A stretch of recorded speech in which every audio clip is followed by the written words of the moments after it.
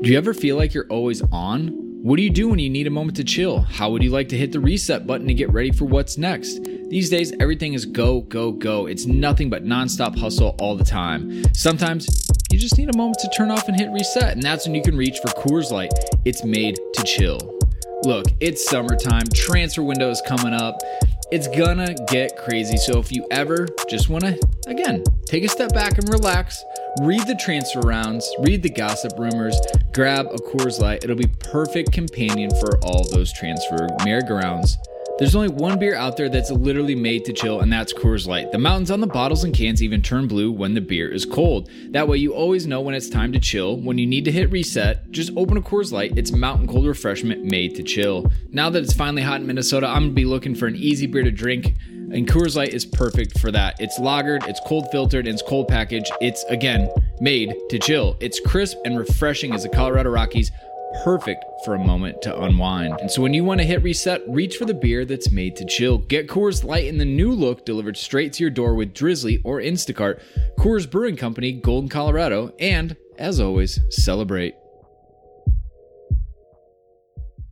All right, so you're listening to this podcast right now, London is Blue, and guess what? We host our podcast on Anchor.fm. That's right. If you're looking to host your own podcast, this is the easiest free way to get started. This got a content creation tool, allows you to record and the podcast right from a phone. That's right, don't even need a computer, but you can do it there too. They'll also help you distribute it, which is probably the most challenging part. You don't want to have to mess with that. They got you covered. You can get it right on a Spotify and Apple Podcasts, as well as any other place podcasts are found. And you know what? You can monetize it too. Make a little cash for sharing your great content with the world. It's everything you need to make a podcast all in one individual place. So you know what? Head over to your app store, download the Anchor app, or head to anchor.fm to get started if you're ready to launch your podcast and make it happen.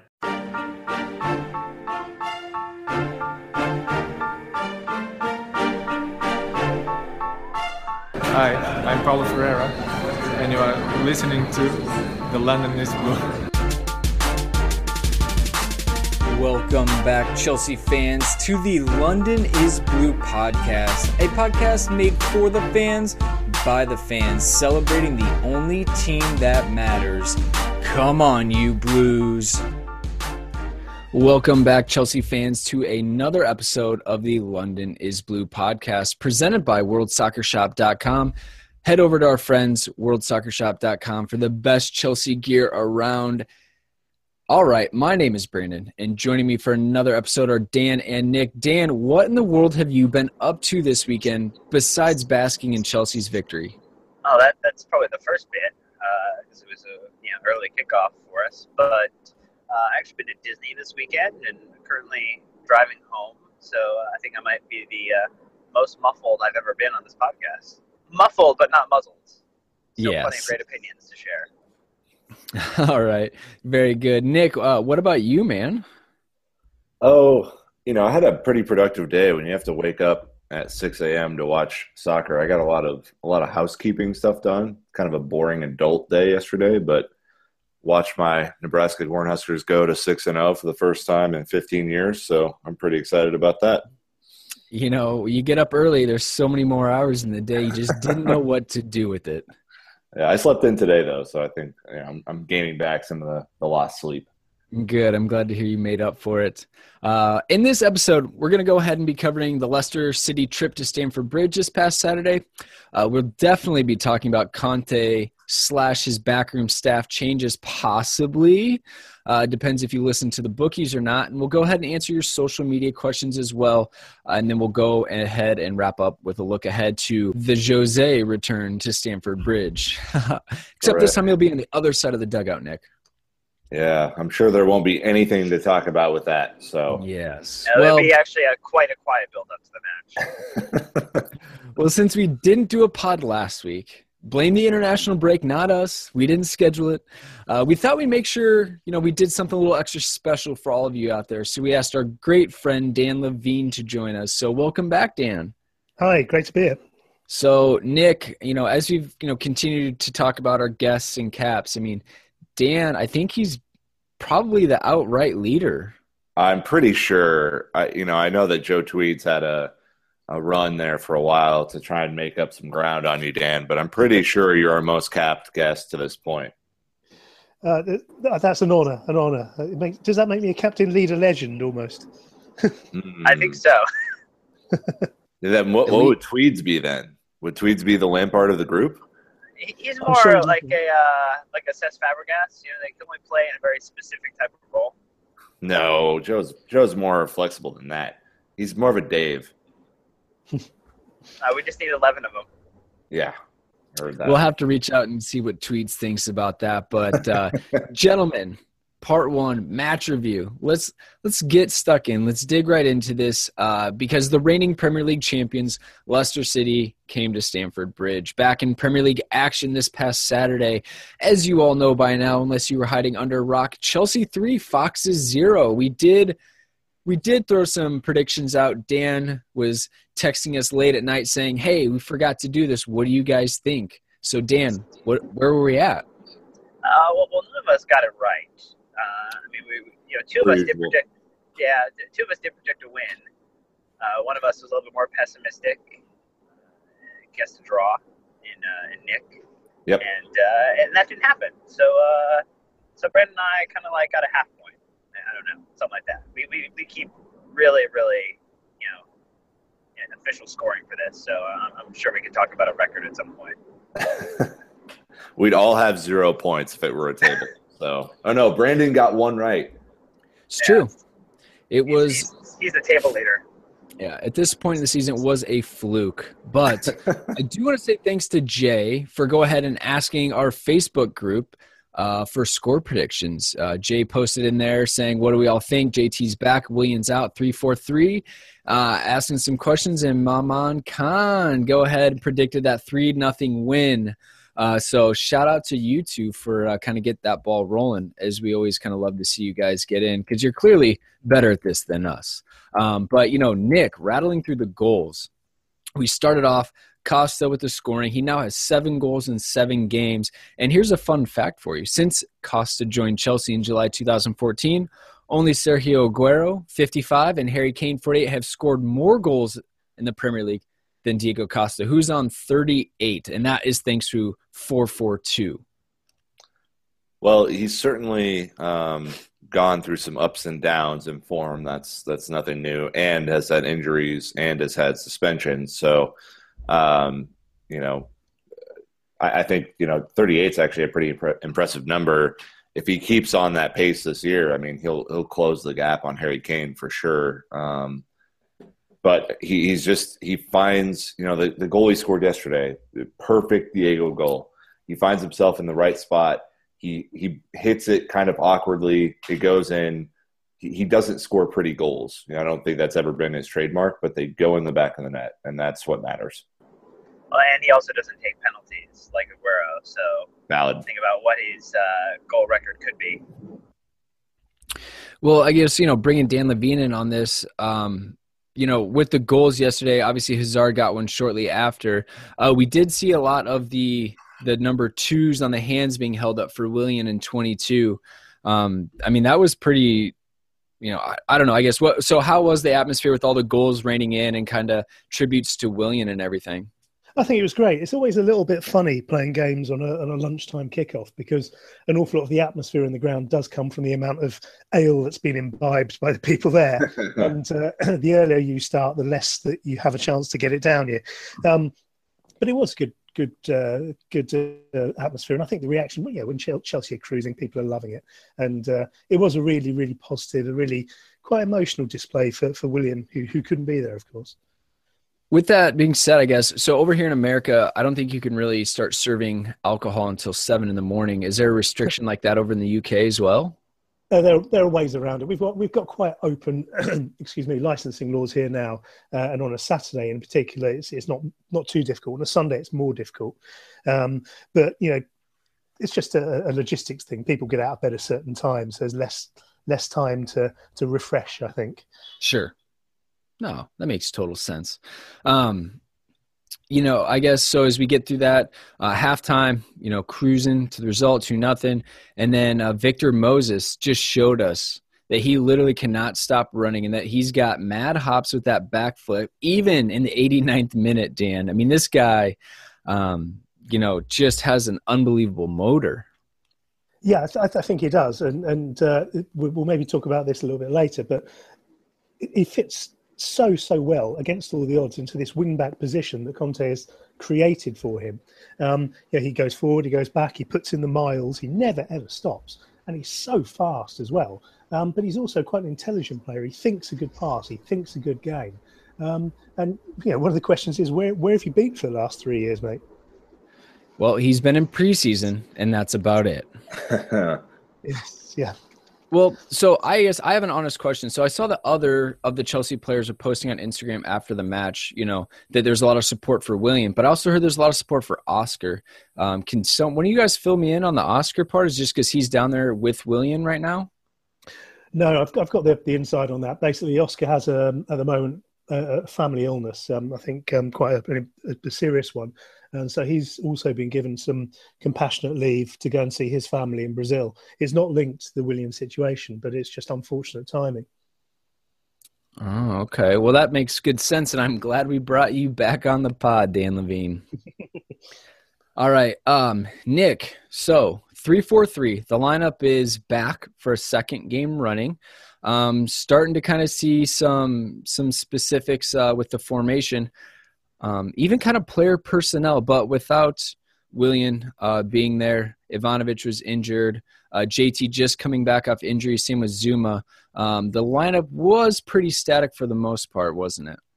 Yeah, so, I mean, very, very similar to the previous match. I think the 3-4-3 is kind of the preferred setup. So Cahill, Luiz, and Azpilicueta is your back three, Courtois in goal. Alonso getting well-deserved start on the left. Victor Moses at that previously mentioned right wing back. Conte and Matic in the middle. Hazard, Pedro, and Diego Costa as kind of your front three, which kind of gave them all a little bit more room to interact and mingle a little bit. So very strong starting lineup against the former champions. Anything, I guess it surprised you, Dan Dormer, as far as when this came out? I know everyone was pretty much assuming John Terry was going to roll right back in, but that wasn't the case today. Yeah, I don't know if there was anything surprising about it. I think the only thing was, there wasn't really a whole lot of option, beyond Pedro for Willian. So the only thing you could have looked at is maybe, does Moses push up further position? But beyond that, I thought it was a strong lineup and definitely gave Leicester a look at what they were missing with Conte, really putting together a successful performance again. All right. Well, I guess, Dan Levine, what about you from the starting lineup perspective? Anything that maybe we missed at a first glance? No, I think that pretty much covers it. I think a lot of the talk was certainly about whether JT was going to be in there. The difficulty, of course, is if Chelsea are going to play a three at the back and they are going to have that sort of mobile unit with wing-backs, where does John Terry fit into that? That may be a bit of a narrative going forward as the season progresses, because he will, of course, be wanting to play. But aside from that, all pretty straightforward. The big arguments, when JT was out was how this team couldn't keep a clean sheet. Obviously when we did the formation switch against Hull and kept a clean sheet, and now we're 2 weeks on the trot with clean sheets, but no John Terry. I wonder if maybe the formation is the long-term kind of solution to that rather than just saying, if we have four at the back and JT, then we're good to go. So that I'm sure this will be kind of interesting to see how it all develops and goes forward. And it's not going to get any easier for him as Zuma regains full fitness as well. But another interesting piece, let's go ahead and talk about the bench. So no Fabregas at all in this team. But then we have 5 academy graduates. I'm including JT, but Ole Aina, Chalobah, Ruben Loftus-Cheek, Solanke. That's only 4. Did I miss someone, or am I just bad at counting? 1, 2, 3, 4, 5. Solanke, Ruben Loftus-Cheek, Chalobah, Ole Aina, and JT. Perfect. They're my 5. Nick, so this had to have been like the bench of Abramovich's dreams. Well, right. I mean, if you have 3-4 senior players missing out due to various family situations, injuries, all that kind of stuff. This is what should happen.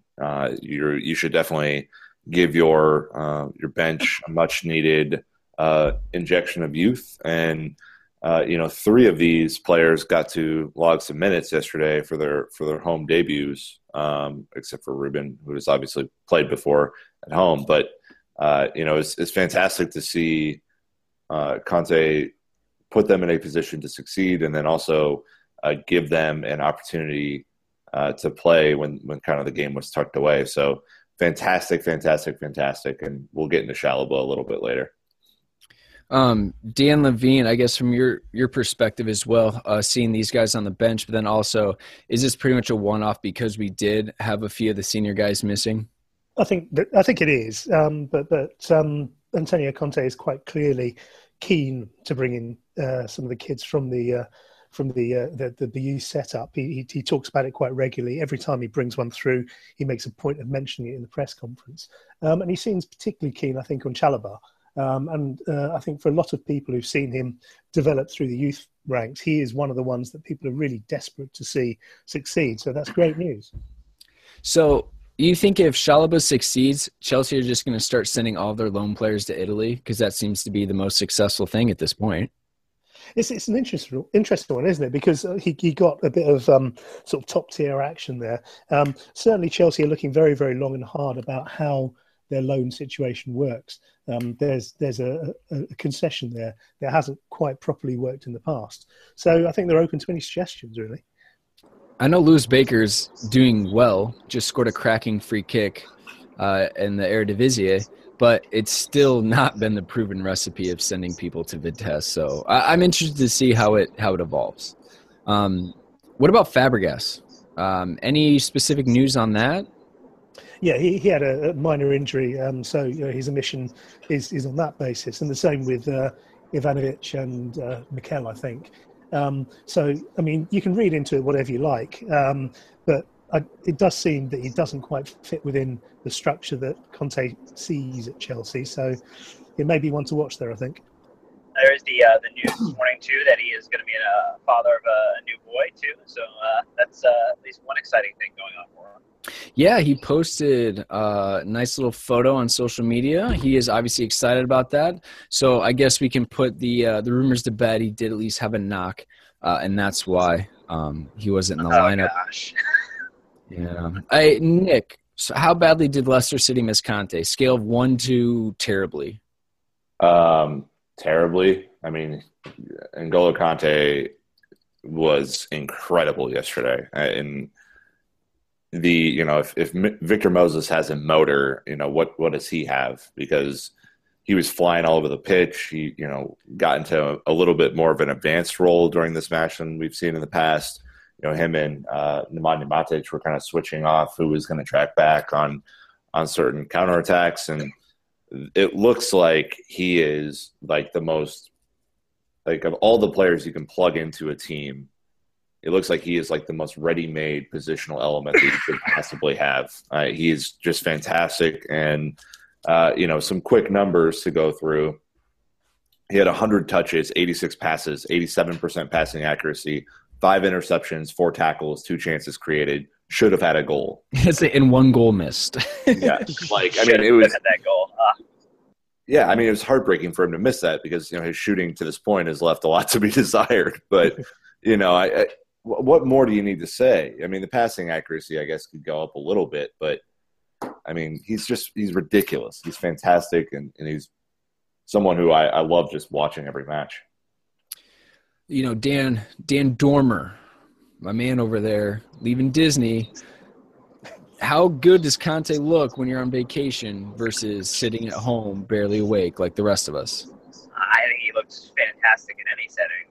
I don't even know. Like, you could be in the worst moments of your life and watch the way that he played yesterday, assured that he is going to be quite critical and a wonderfully accurate addition to what it is that Conte is looking to do with this side. And I think he's truly a perfect player in this the 3-4-3 setup. Well, thankfully, just so you know, Dan Levine, our Twitter people that voted in our poll also agreed that Conte was the man of the match. But I believe Chelsea FC put out an official one, and it was pretty much split between Hazard, Conte, Moses, and Costa. So I guess, like, overall yesterday, was he like the super standout for you as well, or was it kind of more of just like a complete team performance from your view in the press box? No, I think it was a very good team performance, but I would say, yeah, Kante was for me the standout. I think often when you've obviously got listening here, you've got a connoisseurs audience, if you like. You know, you've got people who are very engaged in it, and when Chelsea put one out through the official website, a lot of it is people who are maybe not quite as clued up. Hazard gets his own personal vote, and so that goes into it. I think Hazard was actually absent from the game for a large part of the first half. But looking at the breakdown there, who's your man in the match? 49% Kante, 27% Moses. I think that's precisely how I'd expect it to be. Well, you know, I think that besides Hazard taking his opportunity fantastically well off the back heel of the defender and off his forehead unknowingly, yeah, you know, probably could have been a little more involved. I believe it was your tweet, Dan Levine, saying that Conte spent about the first 15 minutes just yelling Eden over and over and over. Pretty much. He was about maybe, I suppose, 10 yards in front of me, and this just went on and on and on, and it was quite laughable for a bit because it seemed like Hazard was paying no attention whatsoever to it. But you know, them's the breaks as a manager. All right, it's going to be very interesting to see if lozenges are the gift of choice for Conte this season. Well, Conte was asked about this afterwards, and he said, you know, if I play 2 games a week, sometimes, unfortunately for you journalists, I lose my voice. He goes, but I'd rather have no voice and be in the Champions League. That's a fair trade. Yeah, I'd take it for sure. Well, you know, guys, speaking of Matic, because I heard you talking about him, you know, in the background, he's starting to settle into the 3-4-3 formation. So is this just kind of a thing of him understanding his role better now that we've done this for a couple weeks? Or is this just the formational change from the 4-2-3-1 to the 3-4-3 just really what's benefiting him? I mean, I guess to me, there's no doubting his quality. It was just a matter of him really understanding what he needed to be successful in this system. So I guess, you know, Dan Dormer, what do you think of Mr. Matic? I think it's a partnership issue, and I think initially, you know, it seemed like Conte and Matic were both trying to do the exact same thing on the pitch, which is, you know, admirable. But you know, Conte does have a little bit of a better motor in him than Matic does. You know, Conte is the cheetah going across the prairie, and Matic is the, you know, giraffe, kind of just, you know, lumbering through the, you know, the Serengeti or what have you. So ultimately, you know, I think Matic has kind of settled down and figured out how to work with Conte versus work in opposition of him, and I think that's starting to yield some pretty awesome results. Can I jump in on that one though? Because I think for the most part, the first half, and maybe Dan Levine can check me here, but I thought for the most part, Nemanja Matic was kind of lost in the first half of this game. It was only the second half where he and N'Golo Kante started to, like, officially kind of switch, you know, roles, and you know, if one went forward, the other one would kind of take a little bit of a back seat and go on from that point. But you know, the first half it was kind of a mess, and you know, luckily Leicester City had nothing in attack to really, you know, threaten Chelsea, but. It was, you know, I think this is something that we're going to have to watch going forward because it's not 100%, you know, solved. I don't think. I think that's a very valid point, and I think that's something that we need to be aware of with Manchester United coming down next weekend. I think Chelsea were given a bit of an easy ride in that first half. The one thing I will say though about Matic is that something very different to him this season that wasn't there last season. He looks like he wants to be there. Which is a real positive. He's not quite firing on all cylinders yet and getting it right, but he actually looks like he's committed.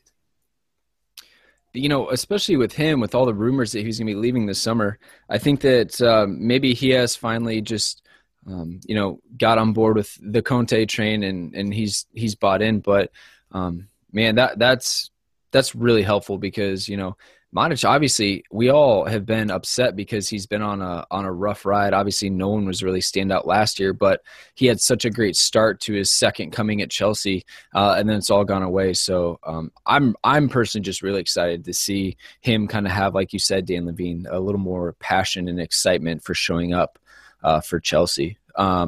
Nisar Kinsella, another friend that we met while he was in Minneapolis, writes for Goal UK, said that Modric now has more assists this season than he did the entire last season. To be fair, Nick, we're only going from 2 to 3, but hey, it's an improvement. Well, I mean, yeah, and we're 8 games in, so there's some obvious improvement there. And I think that, you know, when you look at him, he's such kind of an awkward athlete. You know, he's so big and long, and I think Dan Dormer's giraffe analogy was very, you know, spot on there. He's just, you know, giraffes can get moving, but it takes him a little while, whereas N'Golo Kante can definitely just go from 0 to 60 much more quickly. And you know, he's someone that it just, you know, he's able to shove people off the ball very easily. You know, it doesn't look like he's moving very fast, even though he's covering ground. He's just someone I think we need to give a little bit more time to in this formation, but certainly has the body and the athleticism in kind of a weird way to make it work. Well, and he had that great awareness for, you know, Eden's goal to hold up play just a little bit and kind of get into that slow, lumbering march forward, and really pick the perfect time to allow the defenders to draw into him and then release Eden forward, which was, you know, ended up working out very well. Well, you know what? Let's go ahead and keep on talking about the 3-4-3 formation, I guess. This is a huge change for Chelsea. It's been talked about so much, though, because obviously Conte used it at Juventus and with Italy. You know, 3 at the back is kind of his schema that he likes. But I think the 2 standouts that we weren't really sure what we are going to get from this season, especially in a, I guess, technically defensive role, are Marcos Alonso and Victor Moses.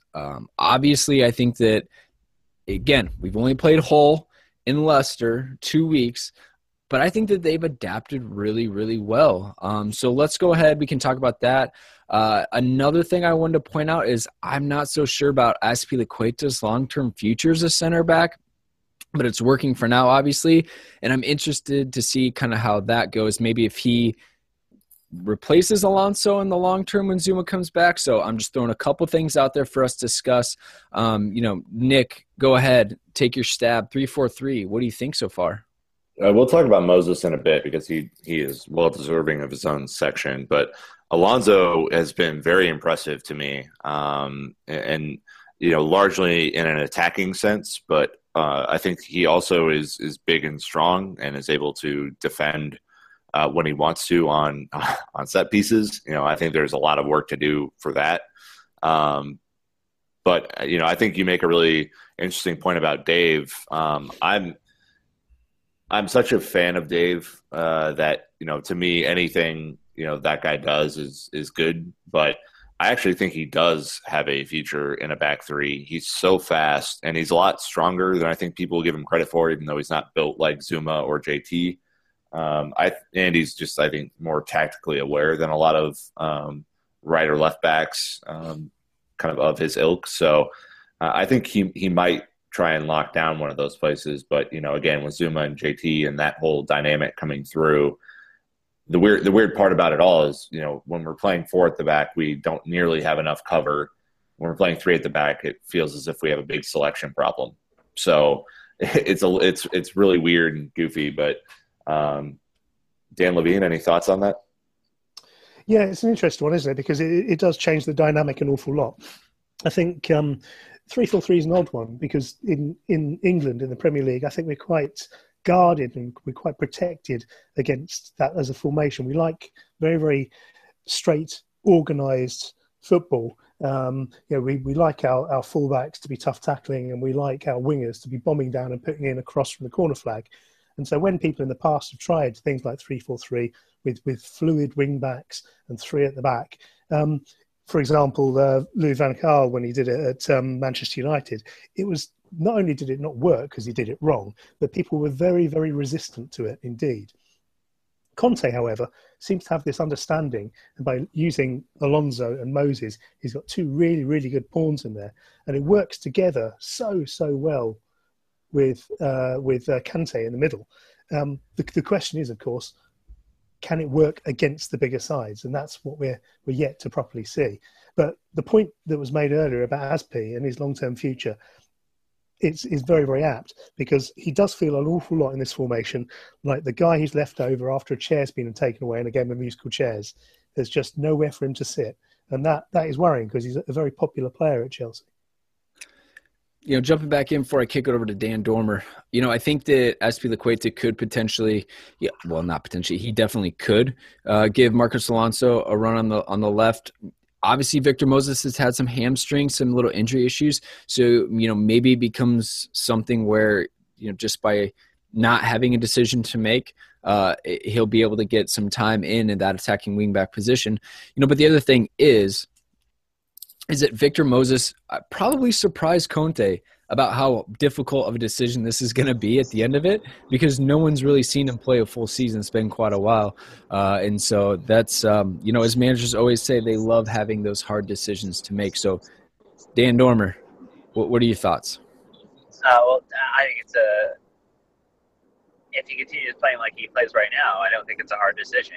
I think he was always been dubbed as the preseason Messi, as someone who shows up on the U.S. or Chinese or Australian tour and able to piece it together on a loan due to things such as injury or lack of play time.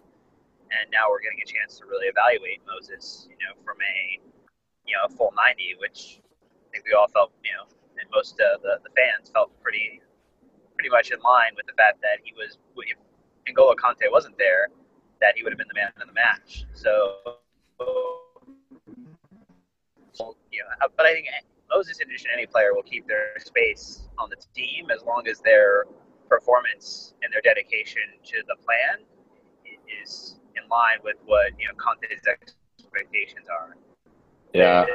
Alonso earning time, I think you see that with Moses getting in there. I think you see that with over some of the youth players. I think that ultimately it's all about, you know, what you're going to do to help the team win, not you as an individual in the name on the back of the shirt. And I think that, you know, any player is subject to not starting from captain, leader, legend all the way down. Yeah, I just want to jump in because I think Dan Levine made a really good point in that the 3-4-3 is much more of an amoeba, where you have a lot of different players who can play multiple roles on the team, who are interchanging and, you know, in different, just generally different spots on the pitch than maybe your standard 4-4-2 or 4-3-3, you know, would kind of lend. So, you know, I think Victor Moses can play both the right wing back and, you know, kind of that more attacking, you know, position on the right, whatever they want to call that, as part of the attacking three. You know, Marcos Alonso can both play left back and, you know, kind of the more, you know, the wing back area that he's playing. You know, Nemanja Matic can play up if he needs to. You know, Eden Hazard can rotate a lot more. Willian can jump inside, and there's just a lot of flexibility. Dave can obviously play the wing back as well.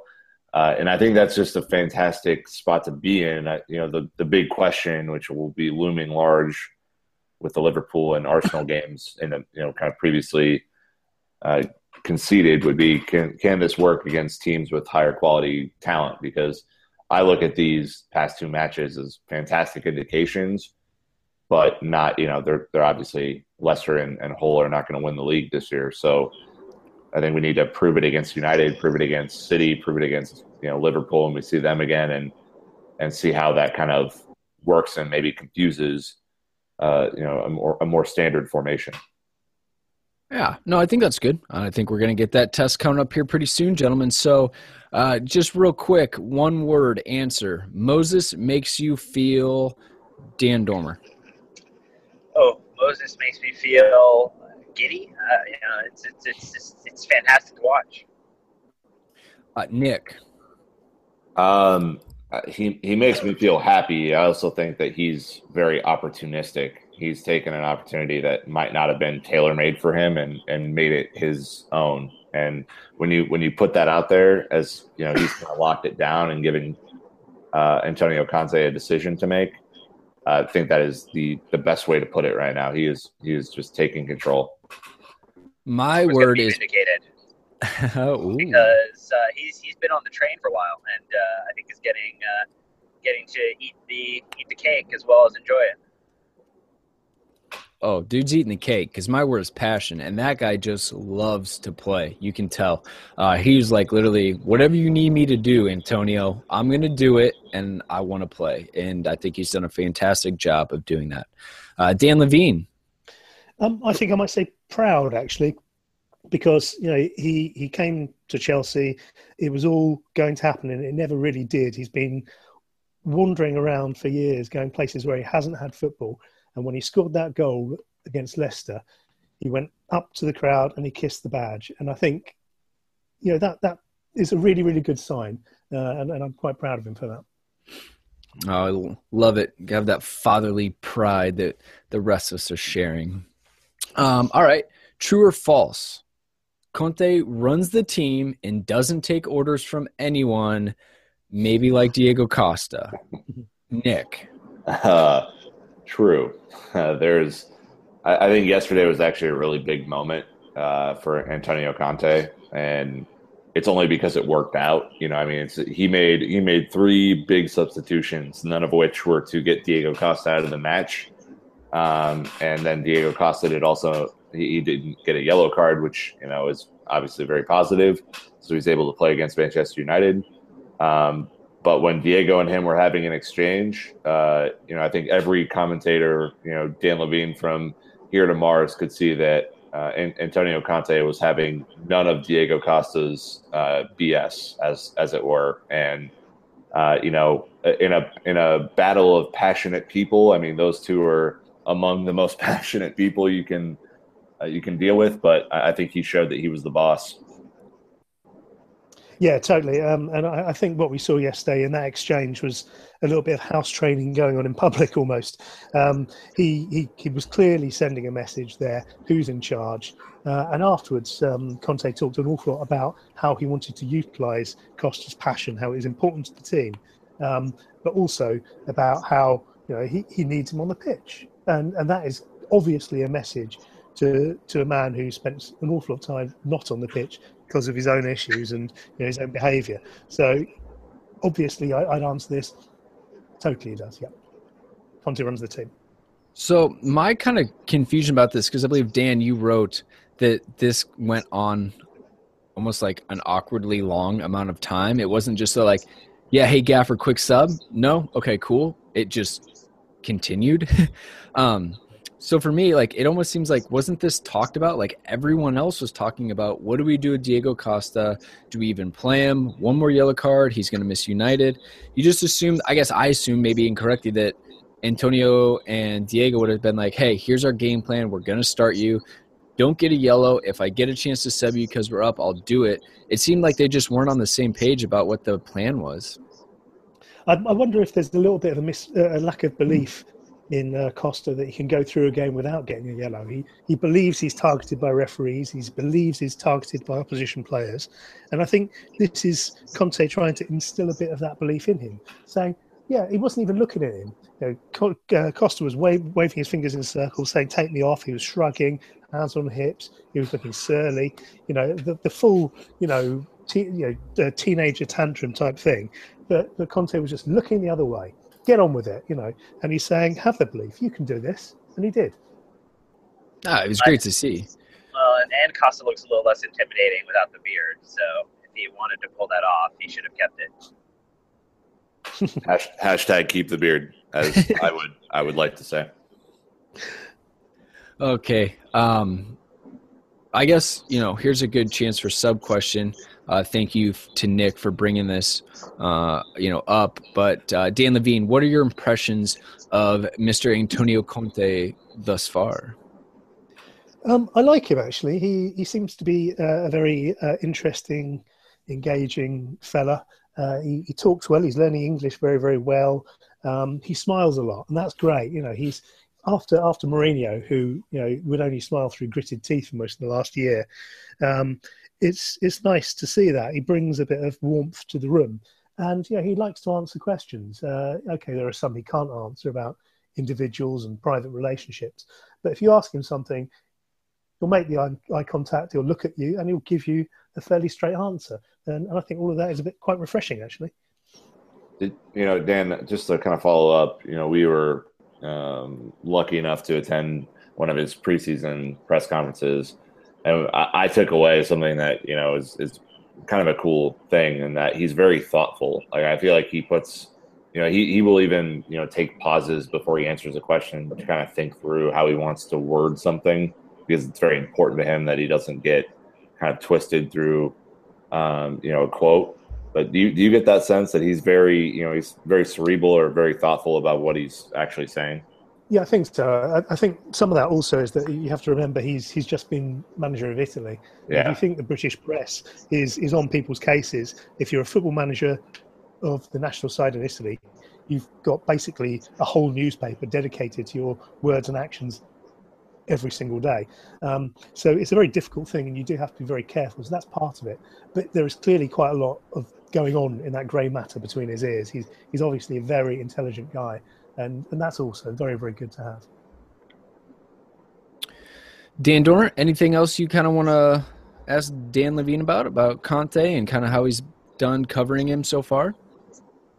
I think I appreciate is the reports asking him tactical questions, because it seems like I'd almost liken it to Bill Belichick of the New England Patriots. When you ask a general question about player availability or kind of something stupid, you get a quick response and maybe a kind of a smirk, and then it's over. But if you ask a tactical question or something that's kind of truly intimate to the sport, you're going to end up with a paragraph or two of really nice material to work off of. And I think that's almost very refreshing versus what we've had come to know from a managerial perspective. Yeah, definitely. I think it is positive that the circus that follows Mourinho everywhere and is currently following him to Manchester has been taken away from the press conference situation at Chelsea, and it's allowed the focus to be more on the football, which is where it's got to be at the end of the day. Well, speaking of the football, Chelsea, as of Sunday midday in America, are in 5th place with 16 points, tied with Liverpool, who are in 4th, but they play Monday night. They play Manchester United, I'm sure, as all of you know. So depending on how that game goes, Chelsea could, we're in a good position, I think, with the way everything's gone. Any other thoughts? I guess I just want to throw it open to you guys here before we wrap up this match review, starting with you, Dan Dormer. I think Chalobah looked great. I think the assist is something that I could watch again and again, and thankfully to those people who put it in GIF format or Vines, I can do that until my eyes get numb and watered down and need drops. So thank you for eye drop makers, thank you for Vine makers, and thank you, Chalobah, for the assist. Yeah, I couldn't agree more with that. It's fantastic to see him get his home debut. I know it was only for 10 plus minutes or 20 minutes or something like that. But the assist was something that was called live as audacious. And I think it just shows that he has more elements to his game than just a defensive midfielder. He's able to get forward, able to attack, and I think could very well push for a starting spot at the end of the year.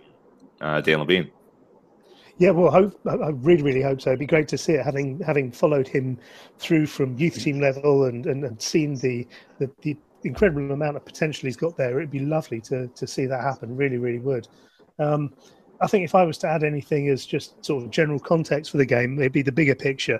I think Chelsea fans, I think a lot of football fans these days, but particularly it seems at Chelsea, are very, very quick to judge the direction of the club entirely based on the last 90 minutes. We lose a game, it's all terrible. The manager's going to get fired. We win a game, it's brilliant. We're going to win the league. I think what we're seeing here is a team that's evolving into the shape the new manager wants it to do. It's going to take time, and we're not there yet, but it's not all bad. It's not all good. I think we can definitely start to see Antonio Conte's personality starting to show through the team. And as far as I'm concerned, that is a good direction to be going. So with that being said, let's go ahead and take a really quick break. Go ahead and give a shout out to our presenting sponsor, World Soccer Shop. I'll be right back. Hey there, Chelsea fans, it's Brandon here. I wanted to give a quick shout out to our presenting sponsor, World Soccer Shop. They supported us while we did our live podcast in Minneapolis by giving us a huge box of Chelsea gear for us to give out to you all, our listeners. So if you want to keep getting free gear from us, make sure to tweet at them, letting them know you listened to our show. To see exactly what official Chelsea gear they've got and that you can get for free, head over to www.worldsoccershop.com to see it all. All right, Chelsea fans, let's go ahead and talk about the crazy betting patterns that happened this week that said Antonio Conte would be the next manager sacked in the Premier League. As crazy as it was, we thought, we'd bring in a trusted, reliable source to help us out with this. So Dan Levine, what do you have for us on this? Okay, I think this is another example of social media going mad. I think what appears to have happened is that somebody has got it into their head that Conte is going to get the bullet. They've had a little flutter on it. They've told some other people, and they've had a flutter. Then you've got a bookies, a betting company that's decided to try and make some money out of this. Effectively, they've told people, look, there's a run on betting on this, and everyone else has piled on, and the snowball goes down the hill. Was never going to happen. Complete nonsense. And this is the problem at the moment when you've got companies controlling the news in this way. You come up with nonsense like this. Well, I was going to say, I heard people that. True. I also heard that there was also, because of it, a big bet from like Asia that came in, and that's what really got the bookies going crazy. But remember, like, they have a business to run. They're not here to predict the future or tell you the truth. They're just here to take money on different things that are happening. And if obviously betting pattern starts to pick up, they're going to slash odds or even stop betting. So yeah, again, it was interesting. I'm sure it was pretty interesting for Antonio Conte to walk into his pre-match presser saying, "Do you still have a job, sir?" What's next, Nick? I mean, what else happened last week that maybe is exciting and cool for Chelsea fans? Big news would be that Chelsea finally announced their new sponsorship deal with Nike. So after exiting their Adidas agreement 6 years early, I think, the odds were that Nike had come in with some crazy cash and really wanted to add a marquee name to their roster, and they did, and so did Chelsea. And Dan Levine, I guess it's rumored to be about £60 million plus a year, and that's just fantastic news for the transfer market, huh? Yeah, it is, and all of this money should be going, because of the way financial fair play works, it should more or less all be going into team selection and purchases. It's the biggest kept, the worst kept secret in the world, to be honest, and we've known about this for some time. As soon as the Adidas deal had been sort of shelved, we knew that there was only one company that could possibly move in, and it was Nike. I understand over 15 years there is a mechanism for bonuses, for that figure to go up potentially. So 60 million a season now may not be that amount in 15 years' time. But it's a really positive thing, as you say. And with the other sponsors, Carabao on the training tops, and with Yokohama, the tyre people, on the first team shirt, that's £110 million a year coming in from the shirt on the chest. Yeah, it's putting us overall at, I think, the third hit in terms of sponsorships in the world, which is a pretty fantastic place to be in. And credit to the board, to Purslow, to getting it right within that element of it, because for the financial fair play element, we have to have a kid that is consummate with the quality of player that we want to bring in. On a personal level, I'm pumped because I'm a Nike addict. So this just fits in with my personal lifestyle. I appreciate Chelsea taking that into account as they look at vendors. Yeah, it's great. What about this one? So I sent you guys an article late last night as I was, doing prep for the pod that the rumor mill is cranking with Walter Sabatini, AS Roma's former technical director, being linked to Chelsea for our sporting director role, which I believe we already have one of those, don't we, Dan Dormer? Well, we do. We have Emanalo, who's the technical director of football at Chelsea, and I think it would present a little bit of a challenge unless with everything that Chelsea's into from a business perspective. Emanalo is ready for promotion. I don't necessarily see a downgrade in title or position for a trusted advisor for Abramovich. For support within the club, it seems very odd.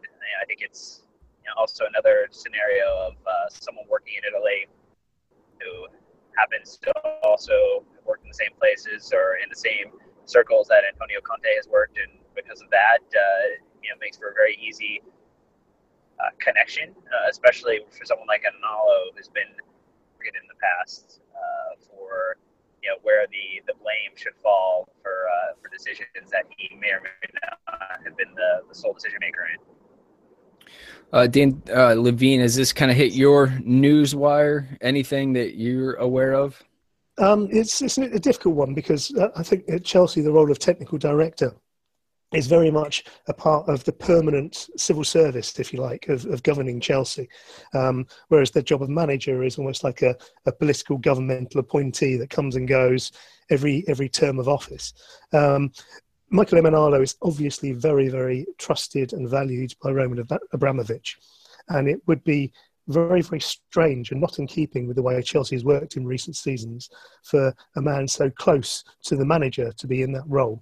I think a lot of people maybe might be keen to see it, a lot of fans who maybe don't understand or don't value what Emanalo brings to the team.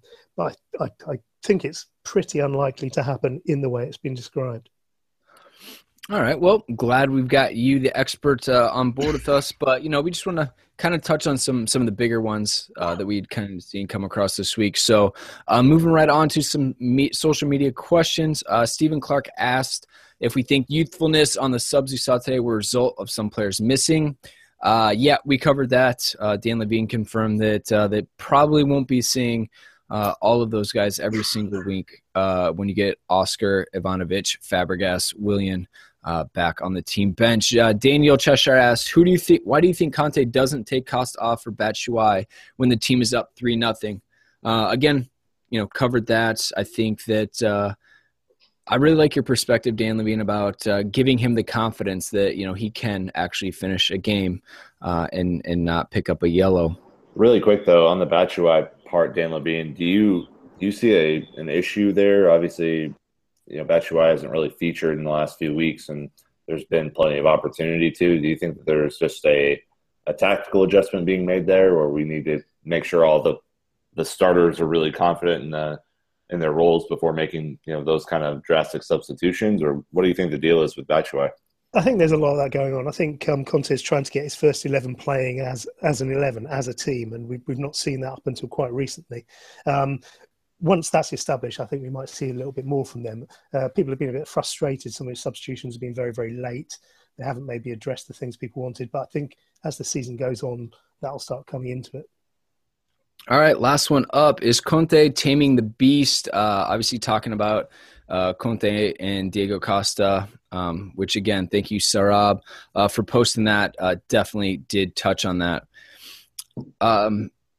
Next one we got was kind of an interesting one from Ryan on Twitter at It's RyanX7. We actually sent us a screenshot of your tweet, Dan Levine, kind of talking about a lot of people abusing Gary Cahill on Twitter.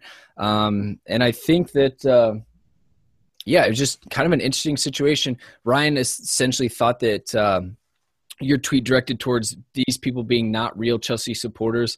And he was like, well, I don't live in England. I don't get to go to the games. Does that make me not a real supporter? But I guess we're just going to kind of post it out there and just talk about like the ridiculousness that we do see on Twitter and kind of what your view of like being a real Chelsea fan is. Yeah, I think there were two aspects to this that were sort of thrown together in one discussion. First of all, the abuse that Gary Cahill had a couple of weeks ago and is still getting. I've got to say, I've seen Twitter accounts with not just his name, but a number of Chelsea players named with F off in the name of the account beforehand. There have been people sending Gary Cahill death threats via Twitter. And there have been people saying that they hope he breaks his legs. Now, I think everyone will agree these people are not Chelsea supporters in any understanding of the name. They are people we don't want around the club. And in my experience, they are all people hiding behind some sort of fake face and normally an awful long way from Stamford Bridge. If anybody can direct me to some similar death threats or threats of violence and they're in the UK, then let me know and the Metropolitan Police will get a copy. The other thing that seems to have been quite contentious and maybe a bit misunderstood by someone is the line in there about being a Chelsea supporter. And a lot of people seem to have misunderstood, I think. I think there's a lot of misrepresentation also about this. A supporter is somebody who goes to a football match and supports the team. If you don't go to the football match and support the team, it doesn't necessarily make you any less a fan. Some of the most committed fans I've ever met have never been anywhere near Stamford Bridge. They get up at 3:00 in the morning on the other side of the world to watch the team and cheer on that team. And the passion is incredible. But a supporter, according to the Oxford English Dictionary, is somebody who goes to the game and supports the team. And that is the only difference there. So, I want to take that on really quick, Dan, because I think that there's, it's really easy to hurt people's feelings on Twitter. And, I think why context is so important in our society today is because, you can't just say something that's a boilerplate statement anymore. It has to be, fluffed up and added, a bunch of different contextual pieces before everyone can kind of understand it. And so, Ryan Stuberg is a guy who, we've heard a lot from on our Twitter account. He's been very active in our community and someone who I think is generally pretty reasonable.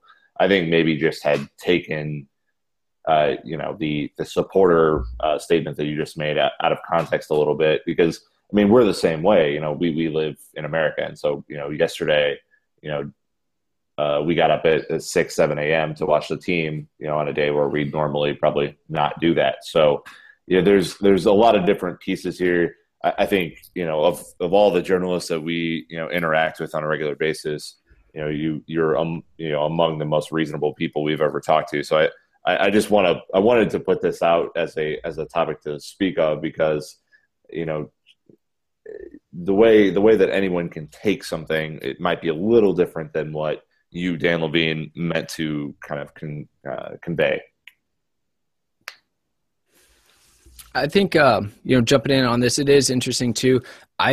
In America, I consider fan and supporter synonymous. So that's really good to know, because I'll be able to kind of read Twitter differently. But there's no doubt that just because someone puts that they are a supporter of Chelsea in their bio, or that they, say that they like the team one week, it's Twitter. People change their mind. People say things that they wouldn't normally say, and they're not necessarily like what we want to, support as fans who, we follow it week in, week out. And so just another thing, another thought that came out there. But yeah, Ryan, spot on it catching it and trying to make sense of it. We just thought we'd bring it up because it's relevant and it makes a lot of sense. And obviously, no harm meant towards you, someone who gets up and watches it every day, or us that can't go to the match.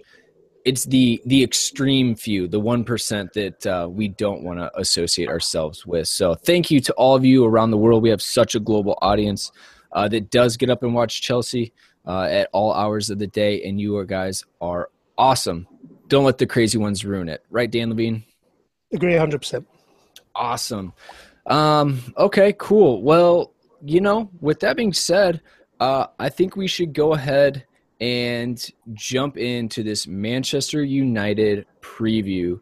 That's right. That means the return of Jose, Premier League action, Stamford Bridge. What type of welcome do you expect him to get, Dan Levine? It's going to be interesting. It's not going to be straightforward, I don't think. There are plenty of people who will be very, very pleased to see him come back. There are people who will chant his name. There are people who still think he's a demigod. And there are also plenty of people who were really, really fed up with him by the time he left, were really upset with the sort of scorched earth Chelsea that he left after he went, and are absolutely livid that he's gone to Manchester United. So I think there'll be a lot of both. And it has the potential, particularly once the game starts, that everyone gets behind Chelsea, hopefully, and therefore against Mourinho, for some fairly pointed stuff to go in his direction. I think it's a great opportunity potentially for those who maybe don't have the fondest memory or whose opinions have soured to reflect upon maybe the quotes regarding atmosphere and noise at Stamford Bridge to potentially offer up a rather raucous atmosphere. Yeah, I would agree with that, but we also live in a society where you can't be both a fan of Jose Mourinho and a fan of Chelsea now.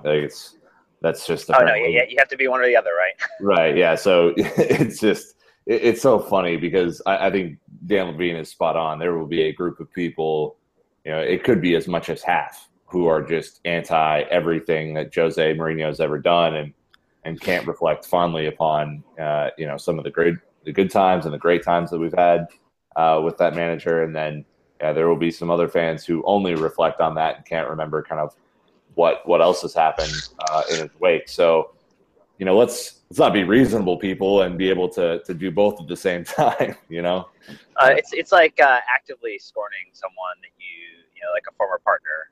That it's like I'm just not going to be allowing them to have any happiness if I cannot be happy or something to that extent. And I think it's no cool heads will potentially prevail, but we can definitely try to preach our level-headedness as much as possible. I don't know what you guys are talking about. I had to return a Jaguar that I bought. I had to return a Breitling watch. I canceled my BT subscription. And the problem is Antonio Conte doesn't have these sponsorship deals, so I don't know what to like in life. Can I just remind people of something that Jose Mourinho himself said not so long ago? This is after bring up.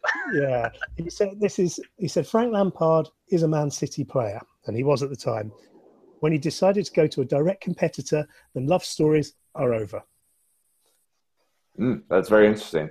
I think the love affair has dwindled, and I love Jose personally, and there's nothing anyone can say to me that I will never I'm gonna keep him in a positive light in my mind. So that's just kind of how I am. But I know a lot of people who through Jose's own actions and words do not enjoy him anymore, and I can understand that as well. I think let's be level-headed about it.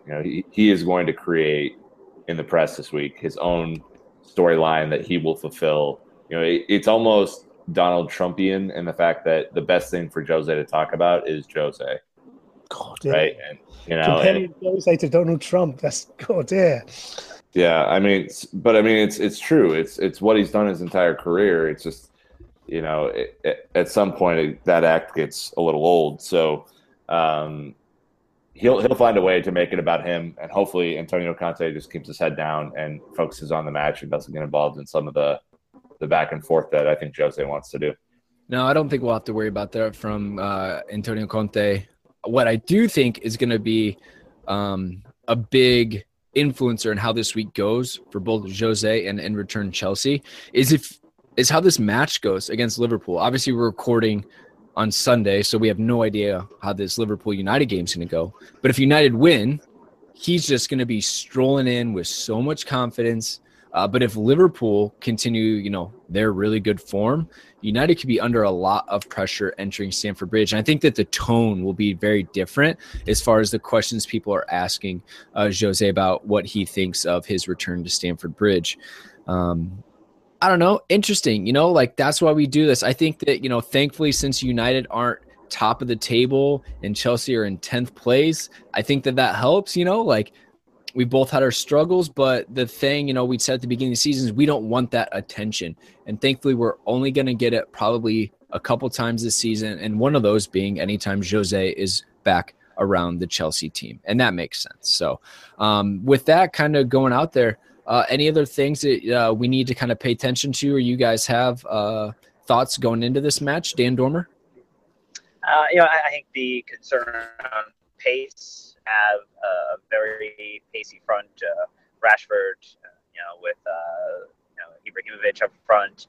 So I'll be very interested to see, from the 3-4-3 perspective, how that plays against Mourinho's lineup against us. Yeah, right. I'm intrigued to see how our back line, back 3 to 5, however they line up, can kind of contain, an interesting Manchester United team who has all the talent in the world. I also think the N'Golo Kante v. Paul Pogba matchup is going to be very interesting as well. And, I don't envy the position that Paul Pogba's in. After you're the world record transfer at your position, everyone will just expect you to have a perfect 10 match every time you go out there. So I don't think that's necessarily fair to him, but he certainly hasn't lived up to some of the expectations for Manchester United fans. So whereas I think N'Golo Kante has done that and more for Chelsea fans. And so that'll be a very interesting matchup, Dan Levine, to watch. Yeah, it'd be fascinating. It's a game that's going to be largely won and lost in midfield, isn't it? But I think also off the pitch is going to be such a major factor, starting from about 20 minutes after full time in the Liverpool and Man United game. Mourinho is going to start trying to set the agenda for this game. And we need to not be drawn into that. We need to be resolutely above that. And I think going into that, I think I'm very, very pleased and very grateful that we've got a man like Antonio Conte who's able to do that and not be drawn into those things. I'd be very, very worried, for example, if we had an Arsene Wenger who is so easily rattled by these mind games. That doesn't appear to be the case with the current Chelsea manager. I like it. All right. Well, let's go ahead and wrap up this episode. It has been fantastic. Time flies when Dan Levine is on the pod. So real quick, a couple podcast statistic updates for you guys, our listeners. I would like to keep you involved because you are the best. So real quick, just so you guys know, we're already at 57,000 downloads this season. We're averaging over 3,000 per show. And just to give you some perspective, we had under 150,000 downloads last year, the entire season. We're 8 matches in. We're already past a third of the way of that. So we're looking to, double, triple this past season's numbers. So a massive thank you because, again, we are just growing and growing, and it's because of the support we see from all of you. So we're going to keep trying to integrate you into the show as much as we can. Keep your questions coming. Let us know what you want to hear. Dan, what about you? I think I'd love to, thank everyone who's had a chance to give us a proper review on iTunes. At almost 90 worldwide, if we kind of take into account the U.S. iTunes Store, Canada, UK, Australia, India. They're there. I just can't see them because I guess you have to log in through the store differently. But just really. Not just even just kind of 5 stars, but some awesome comments too, and those are great ways for us to connect. Nick, go ahead and wrap us up. What do you got for him? Yeah, I think the coolest part of this whole thing, and the numbers are staggering. I think we were talking before the show that this has scaled much more quickly than any of us anticipated, and it's been crazy to keep up with. I mean, if you look at even our Facebook group, I think we've added like 500 people in the last week. It was just ridiculous. It's like kind of head spinning to see all the support. But I think the coolest part of this whole thing has been that people from over 60 countries have downloaded our podcast, which on a heat map just looks very, very cool. And it provides a perspective of not only how big Chelsea is as a squad around the world and a global brand, but also how fan influence can be received around the world as well. And that's what we are. We're fans, we're supporters in whatever definition Dan Levine would like to give us. And I think that there's something to be said for, a community of people just getting together and enjoying the football that Chelsea is playing, and we cannot thank you enough for an English-based, American-based podcast to make it kind of this big around the world is fantastic, and just many thanks. All right. Well, with that being said, we are going to wrap this bad boy up. But before we go, Dan Levine, where should we be finding your fantastic articles, and what should we be looking out for? I got something coming out this week. A lot of the stuff we talked about here with wingbacks and Moses. I've written a piece for Early Week for Eurosports. You'll be seeing it there. You'll also see my stuff on Get West London, which is the local paper down in Chelsea. And I do some stuff for UMaxit as well. And if you're up very, very early in the morning in the UK, you can sometimes hear me on TalkSport. The man of so many talents. We appreciate it, Dan, for you being a guest and adding so much, of information that we had no idea about. So as always, thank you. For everyone else, you guys know the drill, okay? Big week ahead of us. We got Jose versus Chelsea. Tweet at us. Let us know what to expect and what your predictions are. And until next time, keep the blue flag flying high, Chelsea fans. All right, Chelsea fans, that is a wrap for this week. Don't panic, though, as we'll be back after Chelsea's next match. So to be sure you don't miss it, subscribe on iTunes and follow us on Twitter at London Blue Pod. Until next time, Chelsea fans, keep the blue flag flying high.